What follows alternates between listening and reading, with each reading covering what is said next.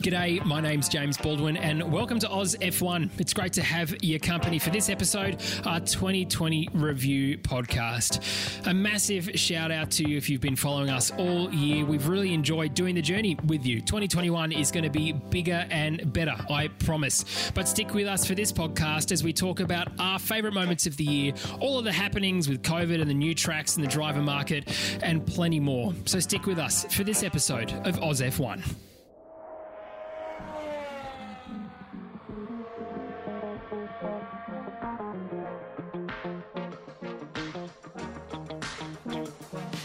Great to have your company here on Oz F1. Campy's a little bit preoccupied, so before we say g'day to him, it's a very big hello to you, Tommy T. G'day. And Campy, my man, how you doing? Boys, how are you? Hope you had a good Christmas and New Year's and all that. Yeah, Happy New Year to you. If you're listening, it's great to have your company here in 2021. A less shit year already than 2020. Not for our European listeners. Sounds like they're going through a bit of what we went through earlier on in the year. There is no hope, I can assure you of that. Good. Well, it's a very positive start to 2021 here by Thomas J. Camp.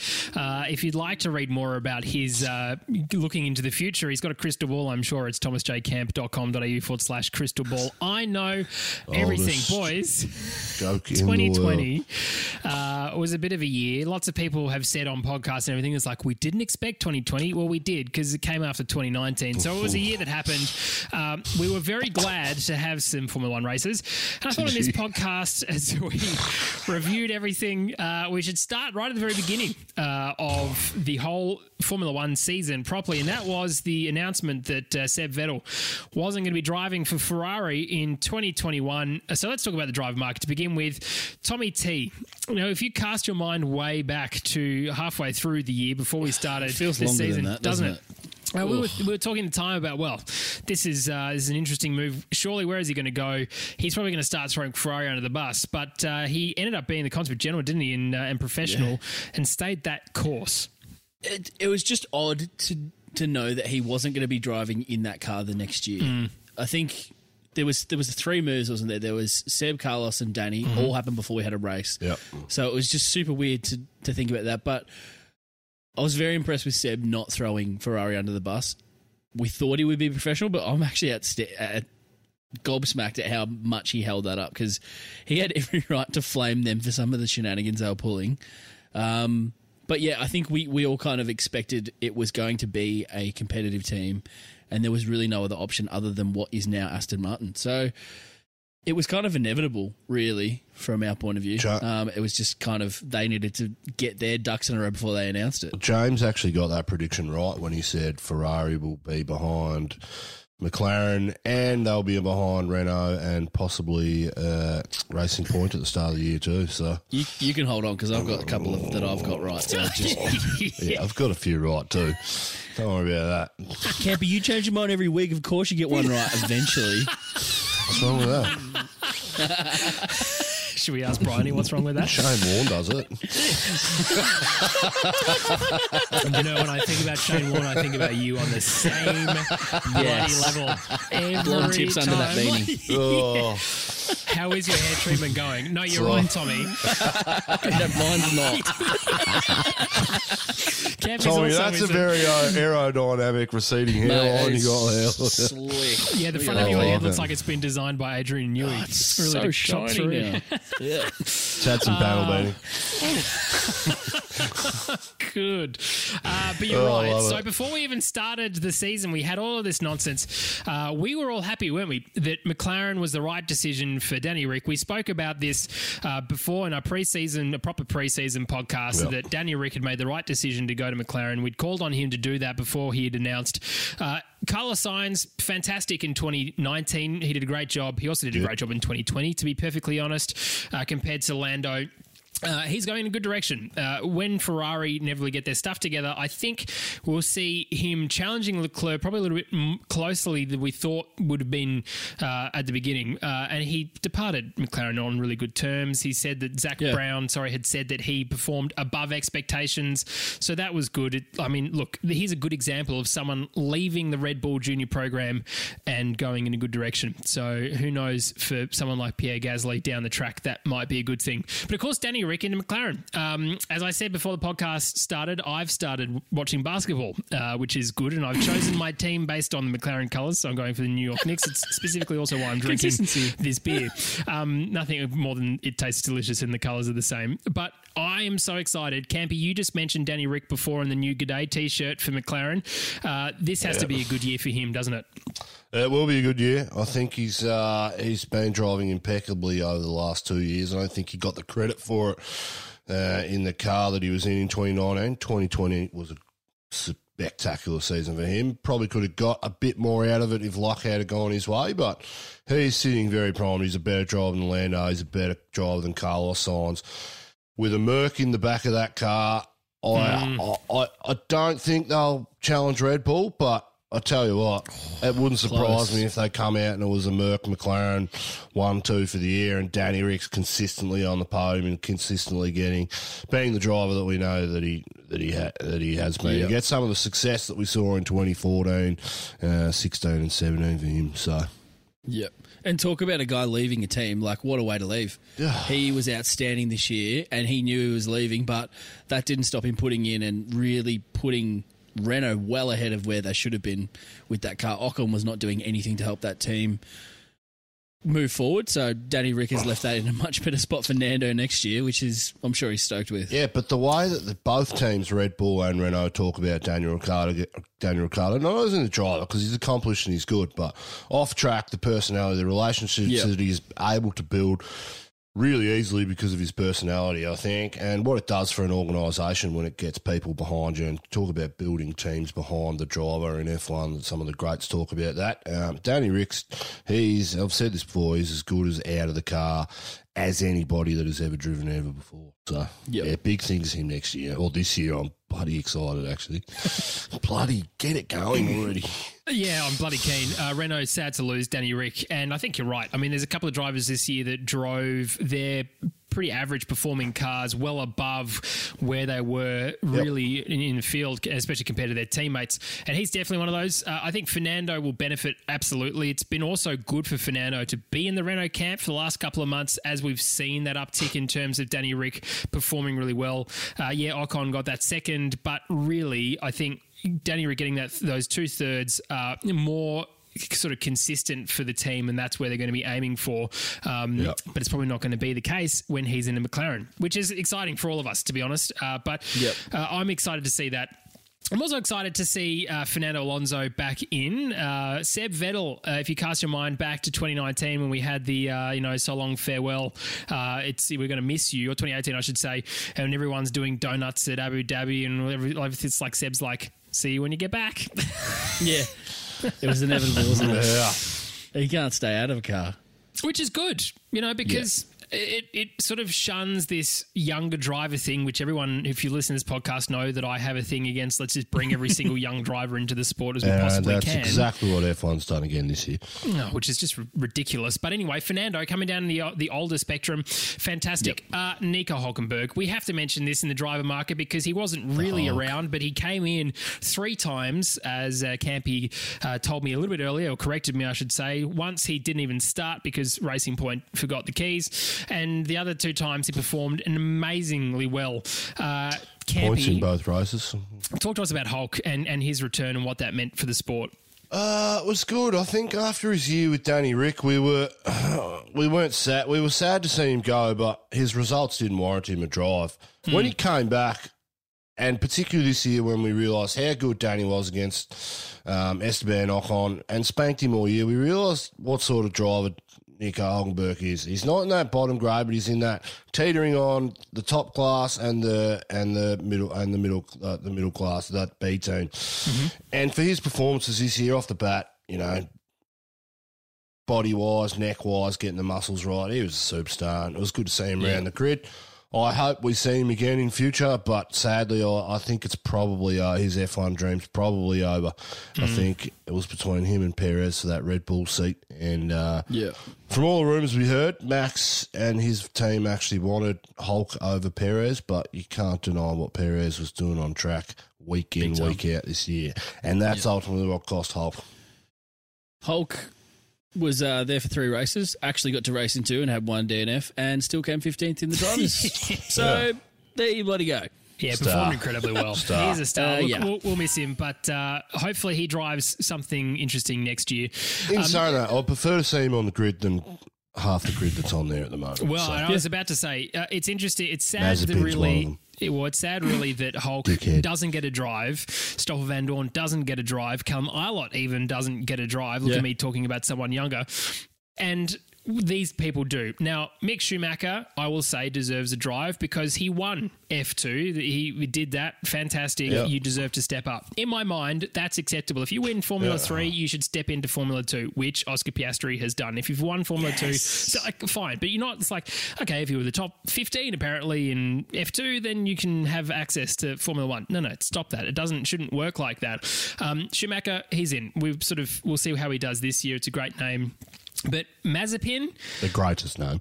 Is the greatest name. But Mazepin, come on, guys. No. Like, there's this whole hashtag we say no to Mazepin movement, and I don't bloody blame you. He seems like an absolute tosser, to be perfectly honest, and doesn't value add over someone like Nico Hülkenberg. I still don't get it, but that's okay. Hopefully no one talks to him next year or this year. Well, he does value add because he brings money. So, okay. Well, this is... you point this out, Cammy, but... To be honest, if we're moving into this cost cap kind of world, does the money matter anymore? Because you can't actually spend it. I mean, it's obviously going somewhere, and it's obviously paying some things, and there's those exclusions from the cost cap. But there's surely a point where, like, all of these dudes are rich, all these dudes are bringing money. There's a point where it doesn't matter how much more than the threshold it is. So why wouldn't you take a Hulk who surely could get enough money to contribute to that team? Yeah, but it's like George Russell. He has zero financial backing behind him. No commercial sponsors backing him. And he did it the hard way. And the fact that he got his drive in Williams based on merit, I think we're always going to see half of the grid get drives based on merit, and then the other half are going to be money drivers. It's just unfortunate. But where these team owners can save money, they're going to save money. And if that's by a paid driver, so be it. I don't want to see it like that. We've got a new Concord agreement, which is supposed to disperse the funds that go around in F1 more evenly for moving into the future, so it's sustainable. So, in 3 years' time, it's going to be $130 million to run the team. I think it's horse shit because that $130 million, Ferrari's going to possibly be getting 55 to 65% of their total operating budget coming from the FIA just because they've been there too long. If you just cap it across and then keep the competition in the constructors and you say first gets X amount, second gets X amount, I wouldn't have a problem with it. But so obviously for these teams like Eugene Haas, who doesn't just run an F1 team, he's got IndyCar teams, he's got NASCAR teams. I believe he's got sponsors a MotoGP thing in America. I can't remember what it's called. It's not the Superbikes, but it's an American-only one. So, I mean, this guy's operating budget on top of his technologies and all the CNC stuff that they do. I mean, he's spending money, and if he can save it by putting a shit driver in and getting Mick Schumacher for all the marketing and everything that comes with that, it's probably a no-brainer from a business standpoint. But from a fan standpoint, we don't want to see it. At least for Haas this year, they've seen there's now a Haas hub, good, in Ferrari. So it genuinely seems the last podcast we did, we spoke about them being the sort of the Ferrari junior proper team now. That seems definitely to be the case in this. The other person that I want to talk about who, like Hulk, was Jack Aitken, who stepped in when George Russell stepped up to Mercedes, did a great job. Also deserves rather to be in the grid probably for next year over someone like Mazepin, and has been reserve driver for Williams for a while. This is apart from ripping his front wing off, if you're going to do it anywhere, do it in front of the pits, as he did and managed to pull off. But again, another good, solid F2 performer. He'll probably stay in F2 for this year and see where he goes. But he's someone that performed very well in front of the camera as well as on track. And I think that goes a long way too. So better than Latifi. If you don't mind swapping those two over, that'd be great. And Fittipaldi had a flash and then bailed. Yeah, exactly. No, he did a good job, though, to be fair to him. After Both of them did good jobs. And that's when Haas were like, well, no, you are a reserve driver. We are going to choose you instead of Mercedes and everyone else. So, Stoffel didn't need a drive in Mercedes. He had a chance 2 years in McLaren and he shit the bed on 42 qualifying sessions against Fernando Alonso. So I get it. He had his chance and he stuffed it. He didn't deserve that drive in the McLaren, in the Mercedes. So after Abu Dhabi finished, we all had a lot of time to say goodbye to Danny Kvyat, which was the worst kept secret, I think, on the grid that Tsunoda was replacing him. Really crap of Red Bull and wonderful. Kvyat released it. Fantastic, happy culture man himself, really proving that he has literally no idea how to do things, saying that it was, in fact, Tsunoda. Shame for Kvyat that we said goodbye to him a second time. Campy, you've had sort of things to say about him all year in terms of outperforming Gasly. Yeah, I think his season's overshadowed by Gasly's win. Yeah. We all jumped on this bandwagon. Gasly got a podium last year, but Kvyat got a podium too. I think out of the three drivers, Albon, Kvyat and Gasly, in the top team, it was Danny Kvyat that was a better driver than all three of them put together. I think it's sad for him. I think he was overshadowed by Gasly. In saying that, he's had three chances at F1 now. If you don't, you've got to take your chances at some stage. And let's get real, he hasn't been setting the circuit a lot and setting the paddock a lot. Yeah. In the sense he's not that like a Hulk in that respect where you go, given the opportunity, he would benefit. I think we kind of go, Kvyat's good, but he's never going to be that given the opportunity guy who will get podiums consistently. I just don't know. But maybe the Red Bull environment was the wrong environment for him. It more and more makes me think that might have something to do with it, to be honest. The more people coming out of this, leaving that young driver program and moving elsewhere and actually shining, kind of suggests that. Imagine Kvyat in that Racing Point. Instead of Stroll. Actually, Imagine the conversations we would have been having, because he's a better driver than Stroll in my opinion. Yep. Not as good as Checo. Yep. But some of the performances that Kvyat would have had would have warranted him a drive in this sport for the next 5 years. But I can see why Red Bull made the decision. Yeah. But Tsunoda, young boy from Japan, having a crack. He'll be a barrel of laughs on the radio. If you haven't watched Formula 2, him on radio on F2 is actually hilarious. He swears a hell of a lot, which is not great for the TV director, but funny for us. He's got a mouth on him. He's a bit like Gordon Ramsay. I love what he did for the F-Bomb a few years ago. Bring it back, I reckon. Come on, Yuki. This is a lot to do with keeping Honda on board as well. Isn't it? If we're not mistaken. And that's what pisses me off about him getting a drive. Come on, Campy, give it to him. Drivers should get their job on merit and being the best of the best. Not because Honda's Japanese and they want a Japanese driver. It's great for marketing. It's great for Honda. But Honda, again, have pulled out for 2022. They'll be back in by the end of 2022 looking for someone to support in 2023. It's what the Japanese do. They can't. Has to be Honda powered. They couldn't fucking make their mind up about anything if they tried. So just go and jump online and look at Honda's global money making throughout. I think it was their total revenue last year was like 162 billion across all platforms. You telling me you can't bloody put in 150 million bucks to go racing and then another couple of hundred here? Give me a break. I mean, they'll be back in the sport and we'll be having the same conversation that we've had consistently over the last 2 decades about Honda. I hope Yuki Tsunoda does well. What a sign-off. That's not the sign-off I was expecting. Dismount. Thanks, Yuki. Over to you. Good boy. No, but Honda's done this across other sports as well. Yeah, they have. You're right. They've done it with... They've done it in this sport. Yeah, they've done it in motocross. I mean, they pulled their support from a Geico, which Geico Honda. Now it's gone to a Honda HRC, but they're pulling their support massively out of motorsport worldwide. And in 6 months' time, it'll be back, and that's what pisses me off. Yeah. In and out, in and out, in and out. They're like a giddy teenager at times, just cannot figure out what they really want.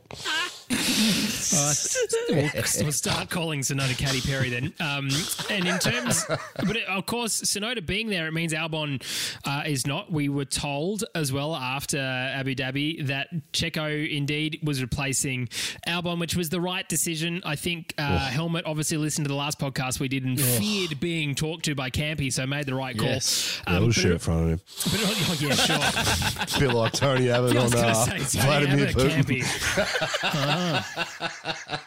Yeah, that would have worked a treat. But it also means that obviously there's no seat for Albon. He's the reserve driver for Red Bull, which basically means goodbye. And he's going to be doing very intensive testing and support for 2022. I actually think Albon will be back in the Red Bull fold. You heard it first. I think they will. If we look at the history, I think you're right. I think he will be. They really didn't want to take Checo. They You left reckon? it. They love him. I don't know why. I think he'll be back in the fold. Well, I think he will be looking at a sim for a lot of next year. Well, he is going yeah, to but I'm talking 2023. That's it. Checo's got 1 year, doesn't perform, he's out. Yeah. If he has 4 bad races in a row, Red Bull coming out saying, "Oh, look, Checo." See, we told you. Yeah. And everyone's like, no, see, Yeah. we told you, you burnt through Danny Rick, you burnt through. Karen Horner cannot. He can't hold himself back when he's telling us he's right. He said our best contribution to F1 is Karen Horner. It's where's Wally? Where's Wally? No, I actually think Karen Horner is fantastic as well. But he's racing DTM this year. Albon has made that plunge, and that's why I'm saying it might be harder to get. But DTM's sick. Like, if you watch DTM, it's bloody great racing. It's going like electric for 2023 too. All There you electric. go. But I'm happy for Just Checo. what we want. Happy Yeah, for so am Checo. I. It was good. It was a good result. So that sort of sums up the 2020 driver market. Of course, we had some additions of new racetracks and new and old, I should say, racetracks reappearing onto the calendar. And I'll run through them and we'll talk about them in a little bit more detail. Mugello, Nürburgring, Portimao, Turkey, Imola and Bahrain 2. Boys, let's talk about Mugello first. Campy, I believe this is one of your favourite tracks of the year. Yeah, we had what, three red flags or 2 red flags, 3 restarts on the grid. Love to see it. Lewis got the job. Chaos. Lewis got the job done, unfortunately. Sorry, Sir Lewis. Thank you Sir- to us Sir Lewis here now, in yes. the colonies. Yeah. No, he should be given a knighthood for what he's done for the sport. I know. I'm just saying. Just and address his him properly. achievements in the sport as well. But for as a human being, well, he's growing on me. He's growing on me after that video with Valentino.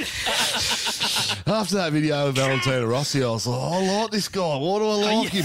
Yeah, not again. And you know what? He's sold his plane. He's sold his boat because he's more, he's practicing what he preaches. So He listened to you. no, he didn't listen to me. I think he's got his Lewis has got his own conscience and he's not a dickhead. So he's starting to grow on me, unfortunately. I hate to He's say so it. torn, yeah, Campy. no, No, it is I- so great. For those of you watching on YouTube, you can see the expression in my face. I love to hate Lewis Hamilton, but I think he's a good guy. Moving forward, what was I saying? What were we talking about? 2021, the year of Sir Lewis Hamilton being the good guy. On Oh, no, Oz we're talking about F1. Mugello. Oh, Mugello. there it It's is. where Lance Stroll had a big crash there as well. I think Danny Rick had the best lap of his year in Q2 in qualifying from memory. And so where Danny Rick got his podium, or did he finish 4th?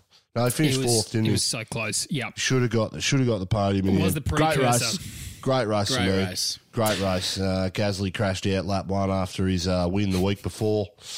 Just a great track. I mean, I know it's Ferrari's, their own F1 track or their own test track in their backyard, but mate, So good. I want to see Mugello over. I see Monza. Put it that way. Oh, that's a big call. Also, one of my favourite moments of that was George Russell in qualifying, absolutely holding it together by basically When he rallying went off the track, yeah. Williams. Yes. And lost Yes. no time at all. That was super impressive and sad for him not to get a point in that race. Nürburgring, of course, Tommy T, the first bit of Nürburgring you liked the most. Would you like to talk about that before I bring it up? This is Campy really liked the Nürburgring. When they first said Nürburgring, this is my naivete. I was like, sick, the whole north side, let's do this. Yeah. And I was very disappointed when we were just around the track. Oh, I was like, imagine this that. sucks. That would be the best. I was like, an F1 car can't go through the car. I was like, this is ridiculous. How are they going to do this? How to prove you haven't watched Formula Didn't One happen. for a long time. The Nürburgring. Yeah, exactly. defining moment the defining moment for that race for me was Lewis ended up getting past Bottas and winning again, unfortunately. Sorry, Sir Lewis. But Valtteri had pole and he got around. He got off to a good start. Into turn one, it goes deep, and the drop off so big into the apex that drivers were losing contact with the road on their front right, if you can imagine that. Anyway, Lewis went up the inside, Valtteri went wide, and Valtteri held the lead. That was my endearing memory of that track. I think we should go there again. But Germany and a race in Germany seems to be not the way that F1 wants to go moving forward, unfortunately. We also had Portimao. Now, there's some speculation that the third race in the calendar for 2021 might be Portimao. It might be Turkey. We don't really know yet. It's TBC, which was my favourite racetrack last year. But Portimao... What country was that? Portimao, Portugal, delivered really good results as well. And Campy, well, okay then, now that you've done that face, you tell me your favourite part of Portugal. I don't remember any of it. Good. I remember Turkey. Turkey because that was the worst. Portimao. Danny Rick podium. Oh. Yeah, it wasn't memorable though. Danny Rick podium. I know. I'm trying to get you people to remember stuff. It's ridiculous. Hey guys, can you please prepare for this podcast? Yeah, sure. I can tell you more about the Oz Grand Prix in 2020 than any other race throughout the year. Let's talk about Turkey, Campy. Talk to us about Turkey. Is this a track that you'd like to see on the calendar for 2021? No. Okay, good. Tommy. Jeez, this is going well. Tommy T? No, I didn't fancy Turkey, to be honest. All right, let's do third Italy, Imola. Now, interesting. This is a dud. Yeah, I think track's too small. Yeah, you picked this in terms of overtaking. Was difficult. It's a great track from yesteryear, but the cars are too wide. The track was too small. I mean, Valtteri again got very unlucky, and Sir Lewis got right. What a shame. What a shame. It's a great go-kart track, but it's too small. Yeah. It's way too thin. Yeah. Probably my favourite edition of the year was Bahrain too, to be perfectly honest. Just the big circle. Yeah, just the big circle. It wasn't really a circle though, was it? And because it just... How quick was the lap? Interesting racing, like 57, 52 seconds. 52, yeah. It was just tumbling as the race went on. Was it 3 laps to warm up the tyres? Sad for George, obviously, and we've spoken about that at length, but it just shows that that's the better track, Bahrain, when we go back there as the second race of the year. Please don't bother doing the middle bit. Let's just do the outside bit, if you don't mind. Do you think they'll listen to us? No. Well, I mean, somebody listens to us, don't they? Hi, Campy's dad. Surely somebody. Now, 23,000 of you last episode. Last episode. Just making up statistics. Aren't all statistics better? By Campy? Yeah. Obviously, this season was very much condensed. We had a little break in the middle, but really it was just bam, bam, bam. There's 2 heart-stopping moments I've picked out of the 2020 season that really come to mind. The first of which was the Mugello safety car restart. We've all seen onboards from Giovinazzi and Carlos Sainz. That was epic and pretty mega, wasn't it? No, if those drivers had done what they should have done, and they would have been They fine. did what they were supposed to do. It was George, wasn't it, in the middle? No, it was Valtteri holding everyone up at the front. I think he we was decided fine. it was Latifi who was trying to go, then not go, and then piled that last part of the cars up. Look, it was pretty mega, though, wasn't it? Yeah, it was good. Our favourite Canadian, yeah. Well, in that race, the other Canadian decided to crash into Kimi, didn't he, in qualify? That wasn't his fault, though. And Lando. But the other one, of course, being Grosjean, right? And that was a mega moment.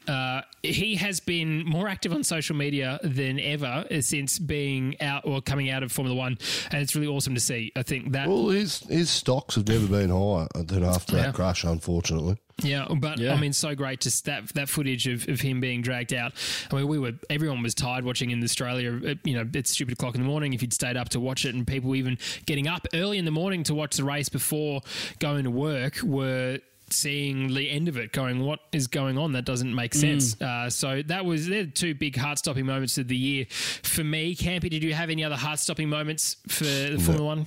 When Checo pitted to give Danny Rick his second podium, that was heart in my mouth because I thought, I thought, geez, I think Danny Rick's done another podium. Like, I thought he'd blown it, if I'm 100% honest, but worked out well. So that was my other. Yeah. Renault's strategy being an oxymoron yet again. Look forward to that, Nando. Yeah. Tommy T, any more heart-stopping moments for you? I think just watching George potentially getting his first point is very exciting in the moment, and me flipping on our Discord between wanting it to happen and not wanting it to happen. I can assure you I was there live. You saw me. You wanted him to win, and then you were like, One no, minute's I like, get a I was like, win points it, now. win it. Nah, don't get a point. No nothing. points, nothing. You deserve nothing. But that in the moment was chaos. I don't know if it's heart stopping, but my heart was racing for that. It was a full-on race. Again, just everything went wrong. Again, Valtteri got shafted by his team once again. What a surprise. I think that's in his contract. The other has to be, surely, otherwise I would just stay. Sure. And of course, Lewis Hamilton coming across the line with Well, no wonder Lewis no likes air him. in his tyres, right? Remember that puncture in Silverstone? Silverstone. Yes. You don't even That was have to great. have. That Very was like, true. oh, and poor Max. If he Once again, Lewis got lucky and still won the race, didn't he? He draws luck, this dude. How? Out of wherever. Well, let's go through all of the drivers and the teams, boys. Let's talk about them and their overall performance for the year, like we did for 2019, and we're talking about Carlos Sainz being the most improved. We'll get to that at the end, but let's start with Williams. Of course, they went from being owned by the Williams family, and now they're owned by some money people. They seem to do pretty well, really, didn't they? Doralton Capital, after they invested, Williams kept their nose clean, and everything seems to be good there. They seem to be going in a good direction, but they probably will stay at the back of the pack for some time. Tommy T, any thoughts on Williams overall this year? I mean, not really in the Williams aspect, but like we did see some flashes from George, especially in that kind of opportunity in the Merc, but I think it's a good thing that he's going to be there at Williams. Like, that's positive. They're going to get really good data. They're only going to get better. I think they've got him as a good core to work around. How long he's going to be there, we don't know. He's contracted for another year, and who knows, new regs. He's probably going to move up towards the Merc, we would think. But it's better than it was looking last year. I think they've left off better than the end of last year, so that's got to be an improvement. Campy, your thoughts on Williams? I think they looked like they improved because of the poor Ferrari motor in the Sauber and the Haas. That's a good point. Sorry, the Alfa Romeo and the Haas. You almost said AlphaTauri, didn't you, as well? But I think the other way. they improved. They improved. Good on them. Our favourite Canadian. Real shame to see. And our favourite Canadian. I think the saddest part was seeing Claire Williams go. Yep. Yep. I did a pretty nice tribute to her from memory. Did you? Well, thank you I so much. genuinely want to see her back in the sport. I think she'll be back in the sport at some capacity in the future. Yep.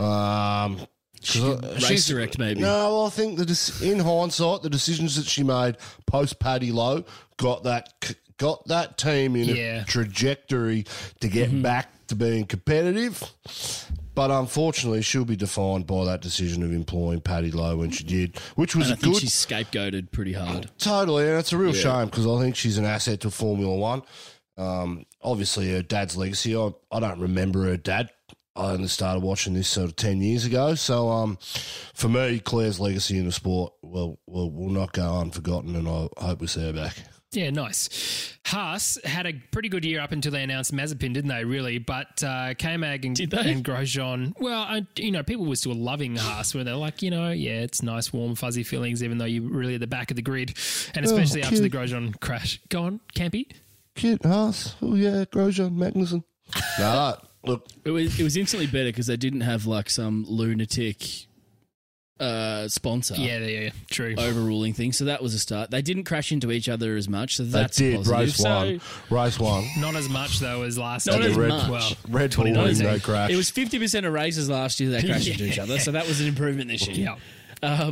But I think the general atmosphere at Haas seemed better. But with that junk motor in there, they were doing nothing this year, really, to be honest. Yep. Poor development for them. They suffered a lot too. Let's hope for 2022, because they're going to be rubbish this year as well, aren't they? That it's going to go in a good direction for them. Alfa Romeo, Kimi Räikkönen, of course, and Giovinazzi both staying around for this year. I'm still a little bit sad that the Alfa Romeo or the Sauber that Charles Leclerc was driving before his jump across the Ferrari, and the switch with Kimi Raikkonen didn't remain really for last year for Kimi and for the year before, because, man, he can drive the crap out of that car. Like, that is a really bad car, and he was pushing constantly with Seb towards the front. Giovinazzi had some glimpses as well, but overall Alfa Romeo just being Alfa Romeo, aren't they? They're not really, there's not a lot going on there. Yeah. I think Gio's kind of on that trajectory of, like, he could stick around for a few years, but I don't think he's going much further than he is. I can't see him developing into the next thing. I don't know. I think he's kind of got Kvyat's trajectory is kind of the kindest way to put it. I think he could be that kind of... Maybe more Marcus Ericsson kind of just hanging on into that team and then leaving when someone else comes up and takes his spot. K-Mag, bit of that kind of like middle. But we love Kimi, and fingers crossed that car is more competitive so we can see him, I don't know, with the tools to do something decent on a race day. This is probably his last year though, isn't it? Yeah, I will be. I don't think he'll go into the new... I wouldn't have thought he'd... Yeah. But in saying that, you got to remember, I think for the mid-pack anyway, the first half of 2019, Kimi was my driver of the year to that point, because some of the performances, some of where he put his car and the position he was on track was outstanding. The guy was quick. I think Gio had a better year than he did last year, but it was a shame to see because they had that piece of shit Ferrari engine in it. And we don't know how much they gained from 2019. We don't know how much... we know that they stopped development on that car halfway through 2019 for 2020, but we don't know how much they actually gained. And Haas is really the comparison for them, and they beat Haas, so that's a good thing. Yeah, that's a very good point. Yeah.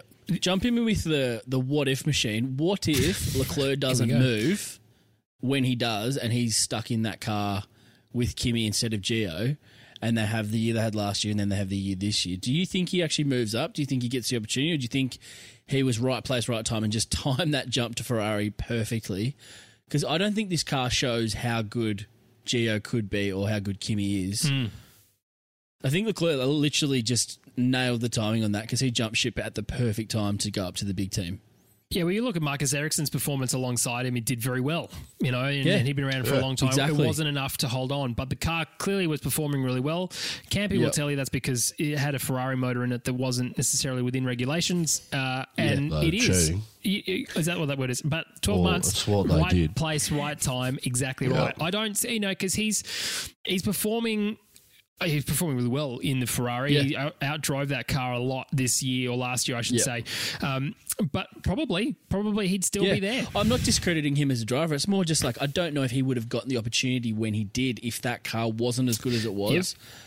And I think if he had have suffered this drop-off, I don't know if he would have moved to the top team. All right, so what if Marcus Ericsson had gone to the Ferrari instead of the Charles Leclerc and performed what Charles Leclerc did over the last 2 years? I don't think Ericsson is as good. I don't think so. No, they weren't as good. But Ericsson, again, 2 races out of 4, Ericsson was right on his tail pushing him and beat him. Yeah. It wasn't consistent like Leclerc was, but it was bloody close. But in saying that, you've got Pascal Wehrlein that pantsed Ericsson, made him look rookie. Yeah. So...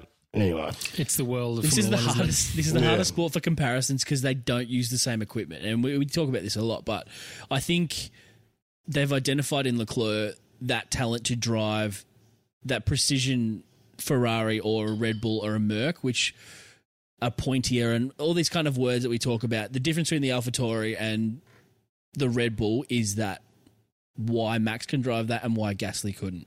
That kind of stuff, and they've identified that in Leclerc over Ericsson. Yep. But it's interesting because that Alfa Romeo has dropped off a cliff since that season with Leclerc. Well, and so has Ferrari, and Haas. Haas, if you think back to 2019, they were pushing close in the Australia race. They were up in 2018 too, but they forgot how to put wheels on the car. AlphaTauri, the only Italian team to win this year, which was great for Gasly. We spoke a little bit about Kvyat already, but Pierre Gasly obviously recovered off of his falling off a cliff last year in terms of leaving Red Bull. Turns out that was actually the right thing to do for his career and better for him than whether or not he stayed with being Alex Albon, which is a shame for Albon because we said this last year. He performed really well in the Toro Rosso, look at his performance in China, all that sort of other stuff. But Gasly continues. And obviously there's talk about him moving across to the French team, potentially to replace Ocon in a couple of years' time. Tommy T, your thoughts on AlphaTauri for 2020? Good. I thought, Campy's pointed it out, but I think Kvyat was very unlucky a lot of the time with his points totals. I think it was like 75 to 25 in favour of Gasly.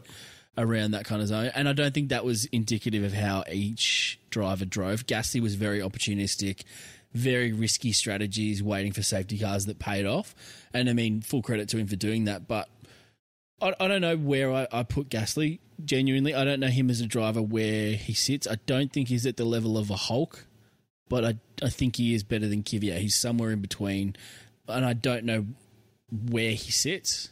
Like, this is the B team, this is the junior team, so he's going to be a good measuring stick for drivers coming through. So it'll be very interesting to see how dominant he is over Tsunoda, because he will. Yeah, for sure. But I don't know if he's just kind of resigned to being that driver now. I don't think he's going to get back to that top team. What's hard, isn't it? It's kind of difficult now to be thinking about, well, what is a top team come 2022? Because you've had, in the early thousands, Renault were champions and people like Mark Webber should have gone there. You've had Red Bull, you've had Ferrari and Mercedes and McLaren and all these other teams. And now you've got someone like Aston Martin who... Let me just open my whiskey. You step on a duck. Good on you, Kevy. To do that. So it's sort of almost, who knows what's going to be next? Looking at potentially Renault being, or Alpine being as good as they are. But interesting. Campy, whilst you pour yourself a whiskey and you admire your AlphaTauri coats hanging up next to your Minardi jacket in your closet next to you with a whole lot of other things, including skeletons. Anything else you'd like to mention? Oh, I think Tommy said it right. They're the B team. I mean, Red Bull this year came out and said this is the sister team, and they weren't. They were nowhere near it. They were the seventh best car on the grid this year, and at times they performed. At times, their drivers put themselves in the right positions, and luck went their way. I think if they want to be the sister team, they're going to have to step up a lot this year. But, I mean, it's hard. It's hard to step up. I mean, you've got Racing Point that copied Mercedes from last year, so no wonder they were going to be quick. But I think the sister team should have beaten that horrible Ferrari this year, and they couldn't in the constructors. I think if they could have done that, they would have proven a bit more sister team than junior team. Well, knowing they've got the same engine as the top team. Top team should put down some aerodynamics, some chassis, some fundamentally the same concepts of the car. Yep. And we're looking at two different race teams, right? But it's clear they're not the sister team because Red Bull, aerodynamically and chassis development-wise, didn't share the information like they would to a true sister team. Yep. I think it was a good marketing campaign from Red Bull, selling it as AlphaTauri, the new fashion line, whatever that is. It was smooth over Gasly getting demoted. It's shit. It's a sister team. No. Sister team. You're not getting demoted. You're just going sideways. We have 4 drivers. We've got 4 drivers in Red Bull. No, you don't, Karen. Give me a break. You got one driver, Max Verstappen.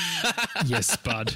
And he's off chasing skirt in places that he probably shouldn't be chasing it. At least he's chasing it within the Red Bull pool. Yeah, I know. Helmet would approve. Yeah, he would. He's a snake, that guy.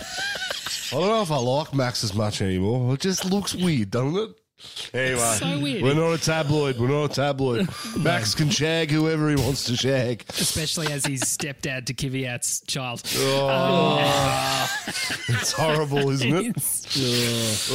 The Oz F1 magazine coming out this year.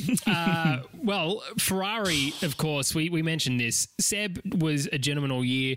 He really just didn't have the car. We all think that it's sabotaged by Ferrari to really make him look bad. Stops. But still, he was a consummate professional. He even was a marshal. He was a strategist. He got a podium. Thank goodness. He really just Stephen Bradbury'd his way onto that, which made me love it even more. He did. And I even managed to Photoshop that as a promo thing, which there you go. But Leclerc, to his credit, thank you. To Leclerc, to his credit, drove the wheels off that car this year, and he probably because he had all of the attention of all of Ferrari on his car, and they'd ignored Seb. But it's going to be interesting next year compared to Carlos. But to his credit, did pretty well. Campy, your thoughts on Ferrari this year? Because you know that you love them, really. Shambles. Absolute shambles. Why are they shambles? Who's responsible for that? Mattia Bonanno. And Mattia Who isn't Bonanno- responsible? I mean, they've had a reshuffle at the top end too. I can't remember the guy's name. It's eluding me at the moment, but their Shuffle who you president, want. their president was put, in Mattia Bonanno's words, was putting pressure of them to develop the car in places that they shouldn't have been developing the car, i.e. cheating, without admitting they were cheating at the same time. Never. And Mattia Bonanno, the snake, he's the only one left in the organisation, so... Yeah, look. Anyway, He went full red wedding, did he? I hate Ferrari. I love it when they fail too. It's just awesome. It's great. Tommy That's T, awesome. Ferrari for the year 2020? Nah. Nah. I think Ferrari, nah. Ferrari, nah. Nah. I don't like the kind of fan who likes Ferrari. Like I don't like people who go for Boston or the Lakers in the NBA. You just jump in, you go, oh, that's a flashy red one. I'm going to go for that one. That's the one I've heard of. What about the Bulls in the 90s? It's nice to see them fail for once. Bulls in the 90s. Is LeBron the GOAT, Tommy? That's the real question. That's going to be Luka Doncic. Look He's out. right. He's good. Mate. Is Luka better than Dirty Dirk Nowitzki, though? No.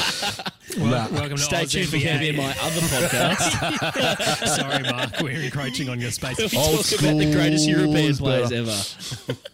Old Sidetrack. school is better. Can't But be living in the 90s. it's nice to see Ferrari suffer a little bit for being useless and cheating and not taking it seriously and throwing money at things instead of actually being good. They almost got their just So desserts, didn't hopefully, it was. It felt like a little bit of that, but now it's pretty boring, and I'd rather see them be competitive because everyone needs a villain, and we want Ferrari there to beat them.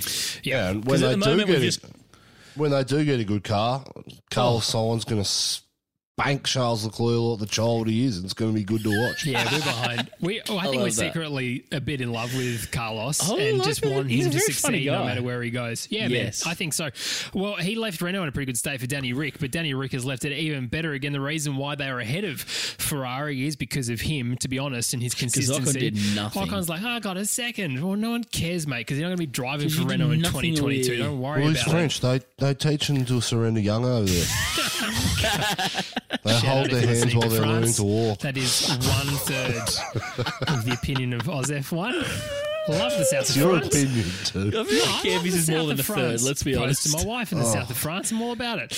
But Renault, now Alpine. Don't forget it's You're going to Alpine. Italy or Alpine. something. Can you pronounce that properly, Or are they, Campy? bro? Campy, what are they called this year? Campy, what are they called next year? Alpine. Sounds gross when you say it. The name sounds gross in its bloody. Just keep calling them Renault, please. Oh, jeez, we're a pack of 3-year-olds here at primary school laughing at dick jokes. Jokes on you, Renault. They could have just left it Renault. Everyone, no one gives a crap. Just call it Al Dick or something. It'd be even more transparent. Oh, that's horrible. Yeah, it's been a long year. It's only the 5th of January. How good's whiskey, boys? Apparently, Yeah, very good for great, you. a lot. So Renault, look, Alpine, Fernando inheriting a good team as a result of Danny Rick, but I think you're right. I think Danny Rick's probably better out of the car in terms of pulling the team around than Fernando. We saw Fernando really piss off Honda in his time in GP2 engine and McLaren, so he's clearly capable of pissing people off. He's good. He's good. Look what he did with McLaren. He got them back on, It does sound, though, like it is a different kind of car to drive from what we've heard from Danny and what we've heard from Ocon. It's like, it's good, but it's a different style. It's very French, maybe. It's just different. different. 2CV. I think they've finally figured Gives out the up. braking. Yeah. Well, I mean, Danny was Rick- struggling with the braking early Yes. 2019. Yep. It seems like they finally have come to the party through probably a lot of data, a lot of coaching through him and like what he wanted, how to improve the car, those kind of things. So it seems like they're on the right track right in time for new regs to come in. Found a lot of rear end downforce as well. Yeah. I mean, it sounds like that was, and we saw it. Those were the tracks that they were better at was low downforce. Let's go. Let's put this motor to you. So at least they've got a good power unit there.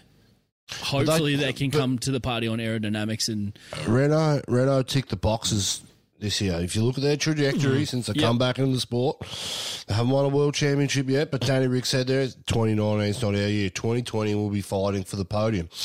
and it wasn't a fluke podium. They got 3 podiums this year, and they probably should have got a couple more if things had gone their way. But everything they got outside of Ocon's, I mean, Danny Rick would have got the podium if the luck had changed around. It's just track position and where they were in their stints at the time. But, they genuinely had 3 podiums with a chance of getting more, which means they're consistently fighting at the front, which is what's been Renault's MO for the last 3 or 4 years. This is the trajectory that they're putting themselves at. Next year, they said it's going to be the year that they should be fighting for wins, not necessarily world championships. I can't see that happening this year. But 2023, they're probably the team that's primed because them and McLaren, they've got their budgets right on where they need to be, and what they're spending at the moment is what they're going to be spending in 2022 and beyond. So, it's a good. I think Danny Rick, he has left that team in a position far better than any other team Fernando's ever walked into, in my opinion. Yeah, that's a good point. Probably outside of his 05-06 World Championships. Better than Nando leaves teams, that's for sure. Although Carlos and Lando did a better job as a result of Nando leaving, to be honest. Yes. Yeah, but Nando, he's had some big walkouts on teams, particularly with McLaren the first time and Renault the first time. But Ferrari, it's typical for Ferrari when they left him. Yeah, but anyway, they left him. Let's talk about Racing Point. Sergio Perez now confirmed, thank goodness, for a race, a seat, I should say, for this year. Man, can't even speak English. Wow. But, of course, Aston Martin now, they're looking pretty sexy, their colours for this year. But thank goodness. Camo green livery. Camo green. Can I hear it? Only if you suck that microphone more. Only for testing. They'll just tease us like Red Bull do, and then they won't do it. Yeah, that camo Red Bull looked schmick. They do it every time. But lucky Racing Point had Checo to jump Renault, really, because Stroll wasn't there performing consistently enough to gain all of those points. Perez, the best part of the year. What did Otmar say? He got that drive on merit for next year. Did he? On merit. Did he? How is the Kool-Aid, Otmar? Tell me. Otmar, mate, you got a lot of questions to answer. Probably not in Melbourne this year. Probably Melbourne 2022, but we'll get to that. We were high on Otmar at the start of the year. Yeah. He's steadily dropped throughout this year because of the bull crap coming out of his mouth. Yeah. And he doesn't call it as it is. Yeah, he's not being a team principal. If it wasn't for Lance Stroll, he'd be the perfect team principal. Genuinely, yeah. But he's just a bought man now. He has to just play the game. I mean, you also have to think from his point of view, he was there through the whole thing falling apart. And he and Checo worked really closely together to hold it. So he wasn't the team principal. He was like the GM kind of thing, and because VJ was like this amazing team principal, and he was more the race director, right? And he sort of just stood up into that role, and therefore he has remained. I don't think he's ever taken it to like the Zach Brown level of being the team principal and being able to step back and let it all happen. But anyway, it is what it is. But Racing Point did well this year. They finished ahead of Renault. And you'd hope so. Just behind McLaren. Good. They lost their points. They still won. Yeah, they still won. They got penalised. They still beat Renault. Like, seriously. It's like James says. He's like, jump the start in the F1 game, and then you 10-second penalty doesn't matter if you're 20 seconds ahead. James also doesn't have a conscience. Yeah, that's true. That's on my bio too. If you look at my Instagram profile, no conscience. But Racing Point, fantastic that they had them, and also great that they brought in Hulk, because that's the best thing they did this year. Lance Stroll confirmed for next year the worst thing. McLaren though, man, McLaren, this team, like I am so excited for this year. I was very happy with Lando's performance. He's obviously not as good as Carlos, and that's fine because he's learning and they're driving really well. They were a really good team this year, and Sainz really did very, very well. Again, he even, I think, improved on his 2019 performance, and really close to winning in Monza. If it was one lap more, Gasly wouldn't have got it, and Carlos would have jumped him, which is it's sad, but Danny Rick can get that first from McLaren. Look, that's not real. Gasly would have won it if there was 3 laps more. Gasly had 15 laps to close that 2-second gap, and he didn't do it. So, sorry, Sainz. Sainz is good. Yeah, all right. Sainz had. Good point. Anyway, but McLaren overall, though, finishing third in the championship, huge for them. If you can consider where we were talking about Nando and Stoffel a couple of years ago, Nando wouldn't have left the sport if he knew this is the direction. But Campy, thoughts on McLaren for last year? Yeah, Zach Brown, Andreas Seidel, superstars in my James book. Key. they got Danny Rick next year. Danny Rick's going to make Lando look second rate. There's going to be a lot of banter. And I think actually the banter will stop pretty quickly when Lando's going, oh shit, I'm in my third season of F1 now, and this is the third year on the trot where I'm being beaten by my teammate. It's going to look worse. I think Danny Rick, he's gonna have a bit of a fight on his hands in qualifying, but I think he's better than Lando in every aspect. I think Danny Rick comes in this primed as a world championship caliber driver, and he's now got the team, and they just need to wait another year. I don't think it's this year, but I think 2022 is going to be their year. Do you reckon there's a race win in there for McLaren next year with a new motor? Well, I think there's consistent podiums. Every week they'll be challenging for podiums. Yeah. It will be hell of a lot harder for a podium this year with Max and Checo as the 3 and 4 drivers. I think McLaren will be the 5th and 6th. So, I mean, they're going to be fighting for it every week. I think race pace is going to be quite similar. It'll be qualifying that'll be Achilles heel this year. It'll be interesting to see how the car compares to the Renault for Danny Rick in terms of how quickly he settles into it. I kind of have a feeling that it's going to be more towards his style than what the Renault was when he first jumped into that. And hopefully, instead of going from like a car that everyone's like, oh, it's a great car, Red Bull 2018 into Renault 2019 is a step back, is this McLaren is a step forward now for him, so he can feel more confident in that space. McLaren do have some issues for this year in their upgrades. They've got a certain amount of points allocated because we've extended the regs 1 extra year. There's development points that are going on at the moment. Now, McLaren are hindered by that because they're changing engine manufacturers, so they don't have a lot of upgrade points for other areas. But I wouldn't be surprised if they did 3 or 4 races for, first month, 2 months or so, then turned around and said, right, we've learned enough about this car, we've got enough data on it, we're concentrating solely on 2022. Yep. And I wouldn't be upset by that, to be perfectly honest. No, I wouldn't either. I mean, next year's a limbo year. Yeah. We should have been going into new regs this year. Yeah, which would have been regardless amazing. of the pandemic and all the shit that we've had to put up with. To push it ahead.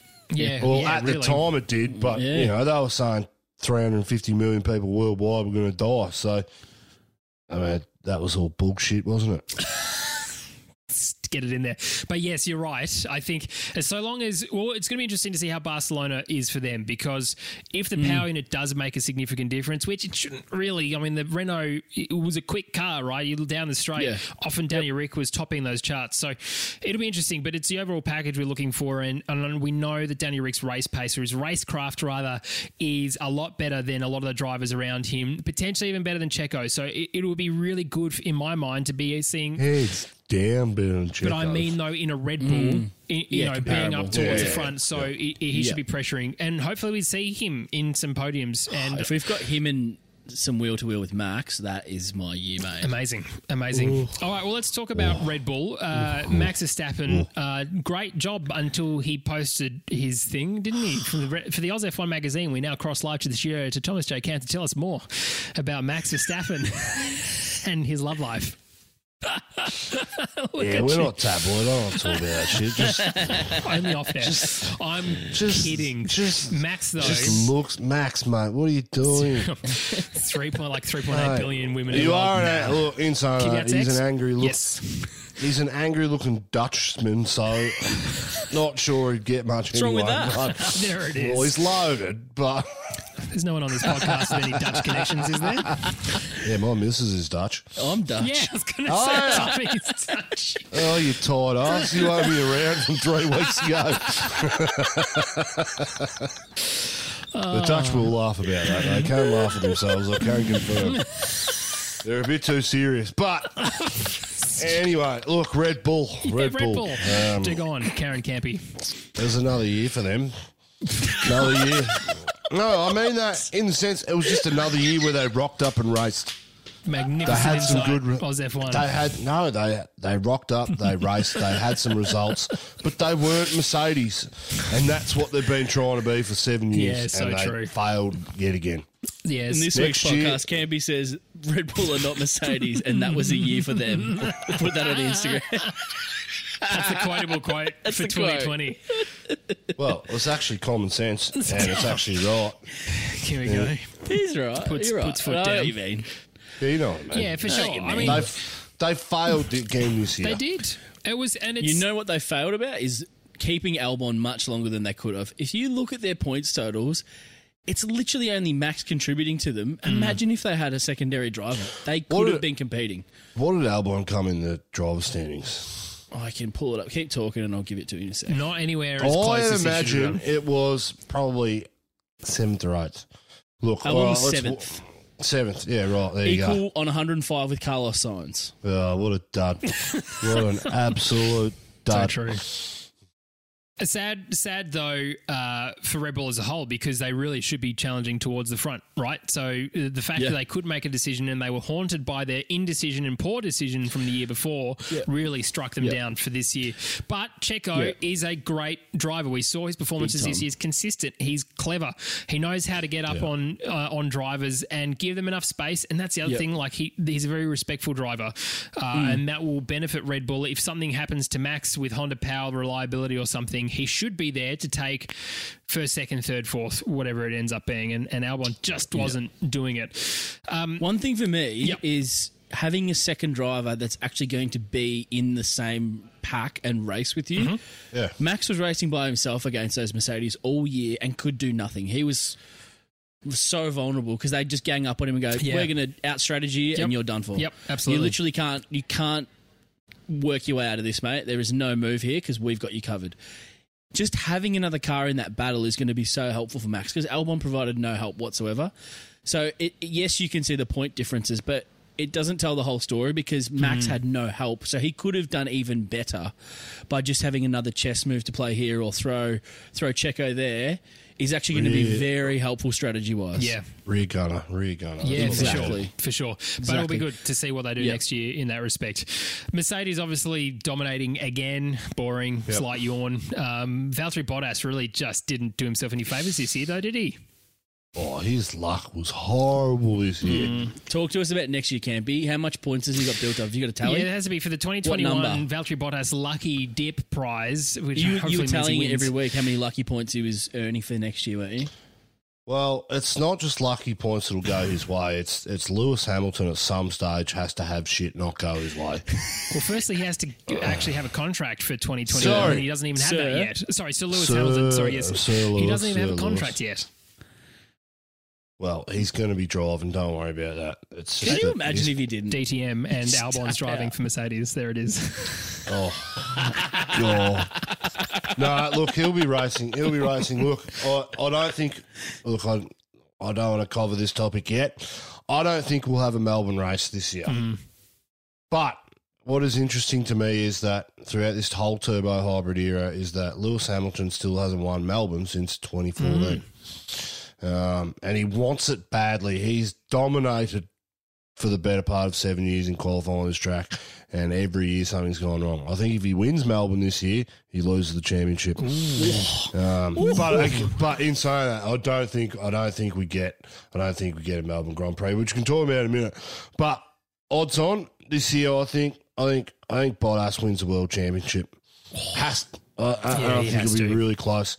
I think it's just like there's something in me. I can't see Lewis winning it again, and it's going to be a bit like the Rosberg v Hamilton in 2016. I just hope can't see Hamilton winning again, and it's going to do wonders for my sanity if I look at the bad luck that Bottas has had, not just this year, but throughout his whole career in Mercedes. And the reason why they keep him on, if things had gone his way, I mean, he's had punches when he's in the leader bucket and lost. I mean, it's Imola, when he ran staggering. over that bit of Ferrari or whatever it was. Like, Staggering how much bad luck this guy's had this year and in previous years. Poor bloke. It's got to come right for him at some stage, and I think he gets the job done this And he's year. our second Australian rather on the grid. Yeah. it's true. So, Yep. we're all behind you, VB. So Lewis Hamilton And he's- obviously smashing it out of the park. Sorry, Campy, go one more thing about VB. Oh, he's a Finn. We love the Oh, of course we Finns. do. Yeah, 100%. Great race of human beings, the I wonder Finns. if he's doing any rallying Cannot- at the moment to get him. Cannot speak any higher of that human being. Is that why you're wearing a beanie all the time? Because you wish you were in Finland right now? Starts growing his beard out. I've got a Canby's just pretty stepped out bad, of the sauna before this If you're not podcast. watching us on YouTube, I've got a pretty done. bad But he looks like a Viking. receding like Tommy T. So, This bad? no, it's just just trying to room, cover. room for Ah, sponsorship. worse. If you're interested in sponsoring Campy or Tommy T's foreheads, The beacon. Actually, you, Beacon, let's do will, this. very cheap rates. The beacon. Very cheap rates. Campy, if you can talk to VB, sorry, if VB wants to talk to you about that. You I do it. don't like sports bets, so they can nick off. I don't like them. I'm ruling them out. Okay, so no gambling, just VB. Or if you're Victoria feeling a Bitter? bit fancy, MB, Melbourne Bitter. And Melbourne. I knew you were Only way going to there. go. Yeah. All right. Well, look, that's the review of the teams. It's going to be interesting for this year. Obviously, we've got name changes happening with Aston Martin taking over from Racing Point and Alpine taking over from Renault. I wonder if DP World's going to stay as a major sponsor. Surely. I love that it took you like half a year to figure out that. So it's like, hang on a second, who's sponsoring Oh, Renault? yeah, that's the best text message I've ever sent to you, Jim. I'm scared to Google it. If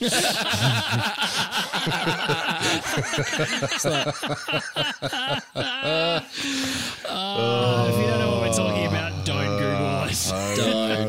The hot tip.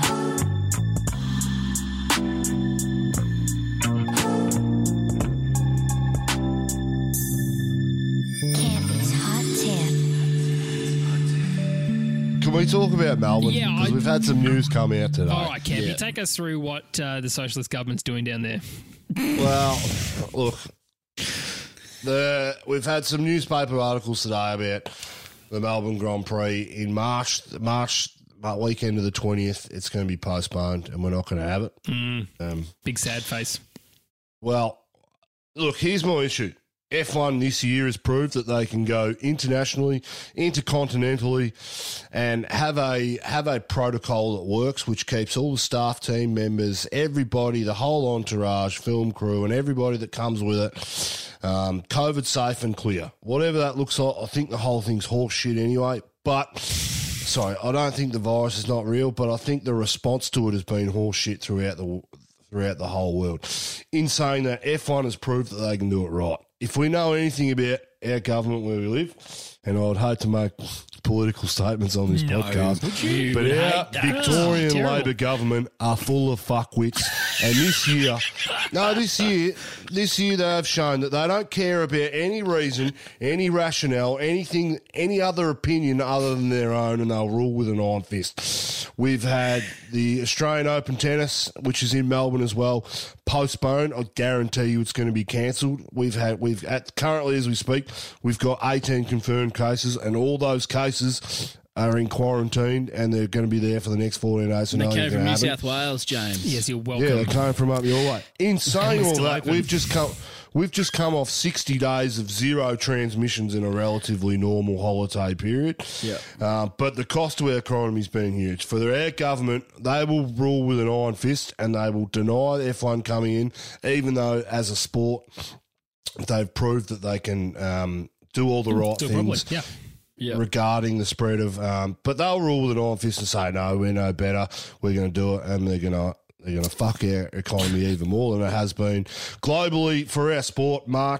February, March for Melbourne, we are the city of sports lovers throughout the world. We've got so many professional sporting teams and events. February and March is a big thing, and December too. We've got the Boxing Day test. We've got the Grand Prix. We've got the tennis. We've got the AFL starting that weekend. For you guys, those guys who don't know what it is, we've got 10 professional sporting teams on one code, here in our state, which launches at the same time. Sport is inbuilt in our DNA. Yeah. For our government, they will throw this away. If we're having conversations now about something that's going to happen 3 months' time, it's all over. It's not Going going to to go to happen. Sydney Motorsport Park. Absolutely. Well, Bring in New South Wales. and so it should, because of their dickhead people that are making decisions. Now Yep. I'll rage because our dickhead state actually elected them in the first place, but It's New South it's a Wales. real shame.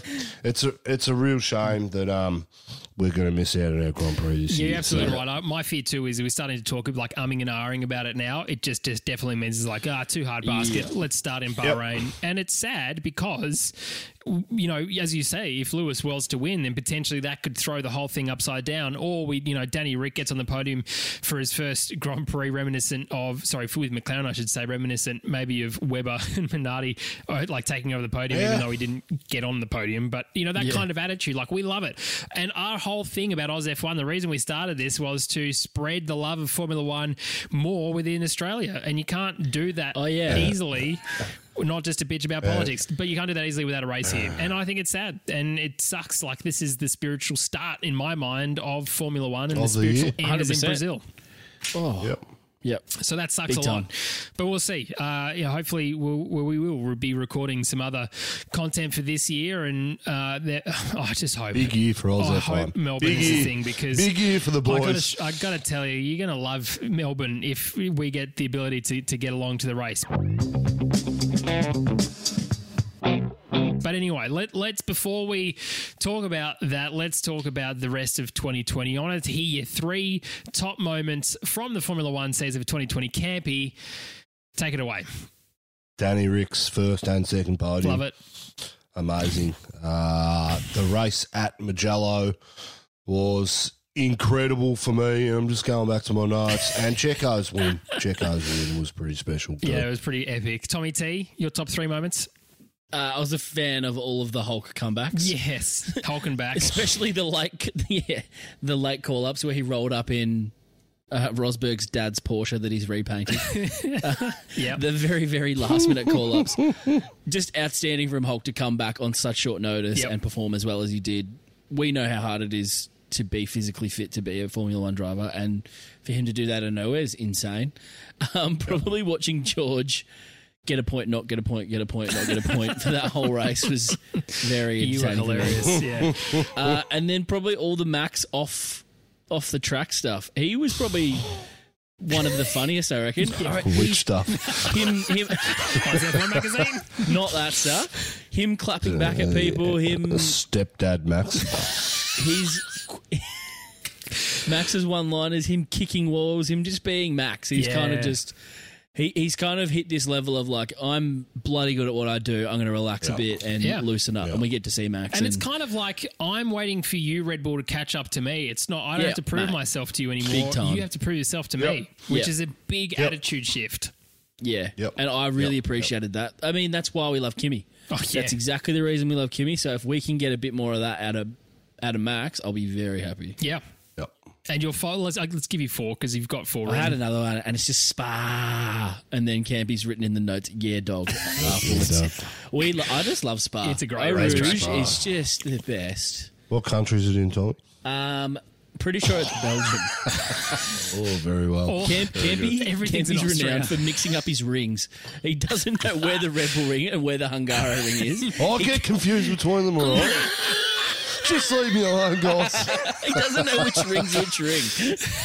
And then we had the Nürburgring, and he got extra confused. He's like, "Are we going back?" I still don't understand.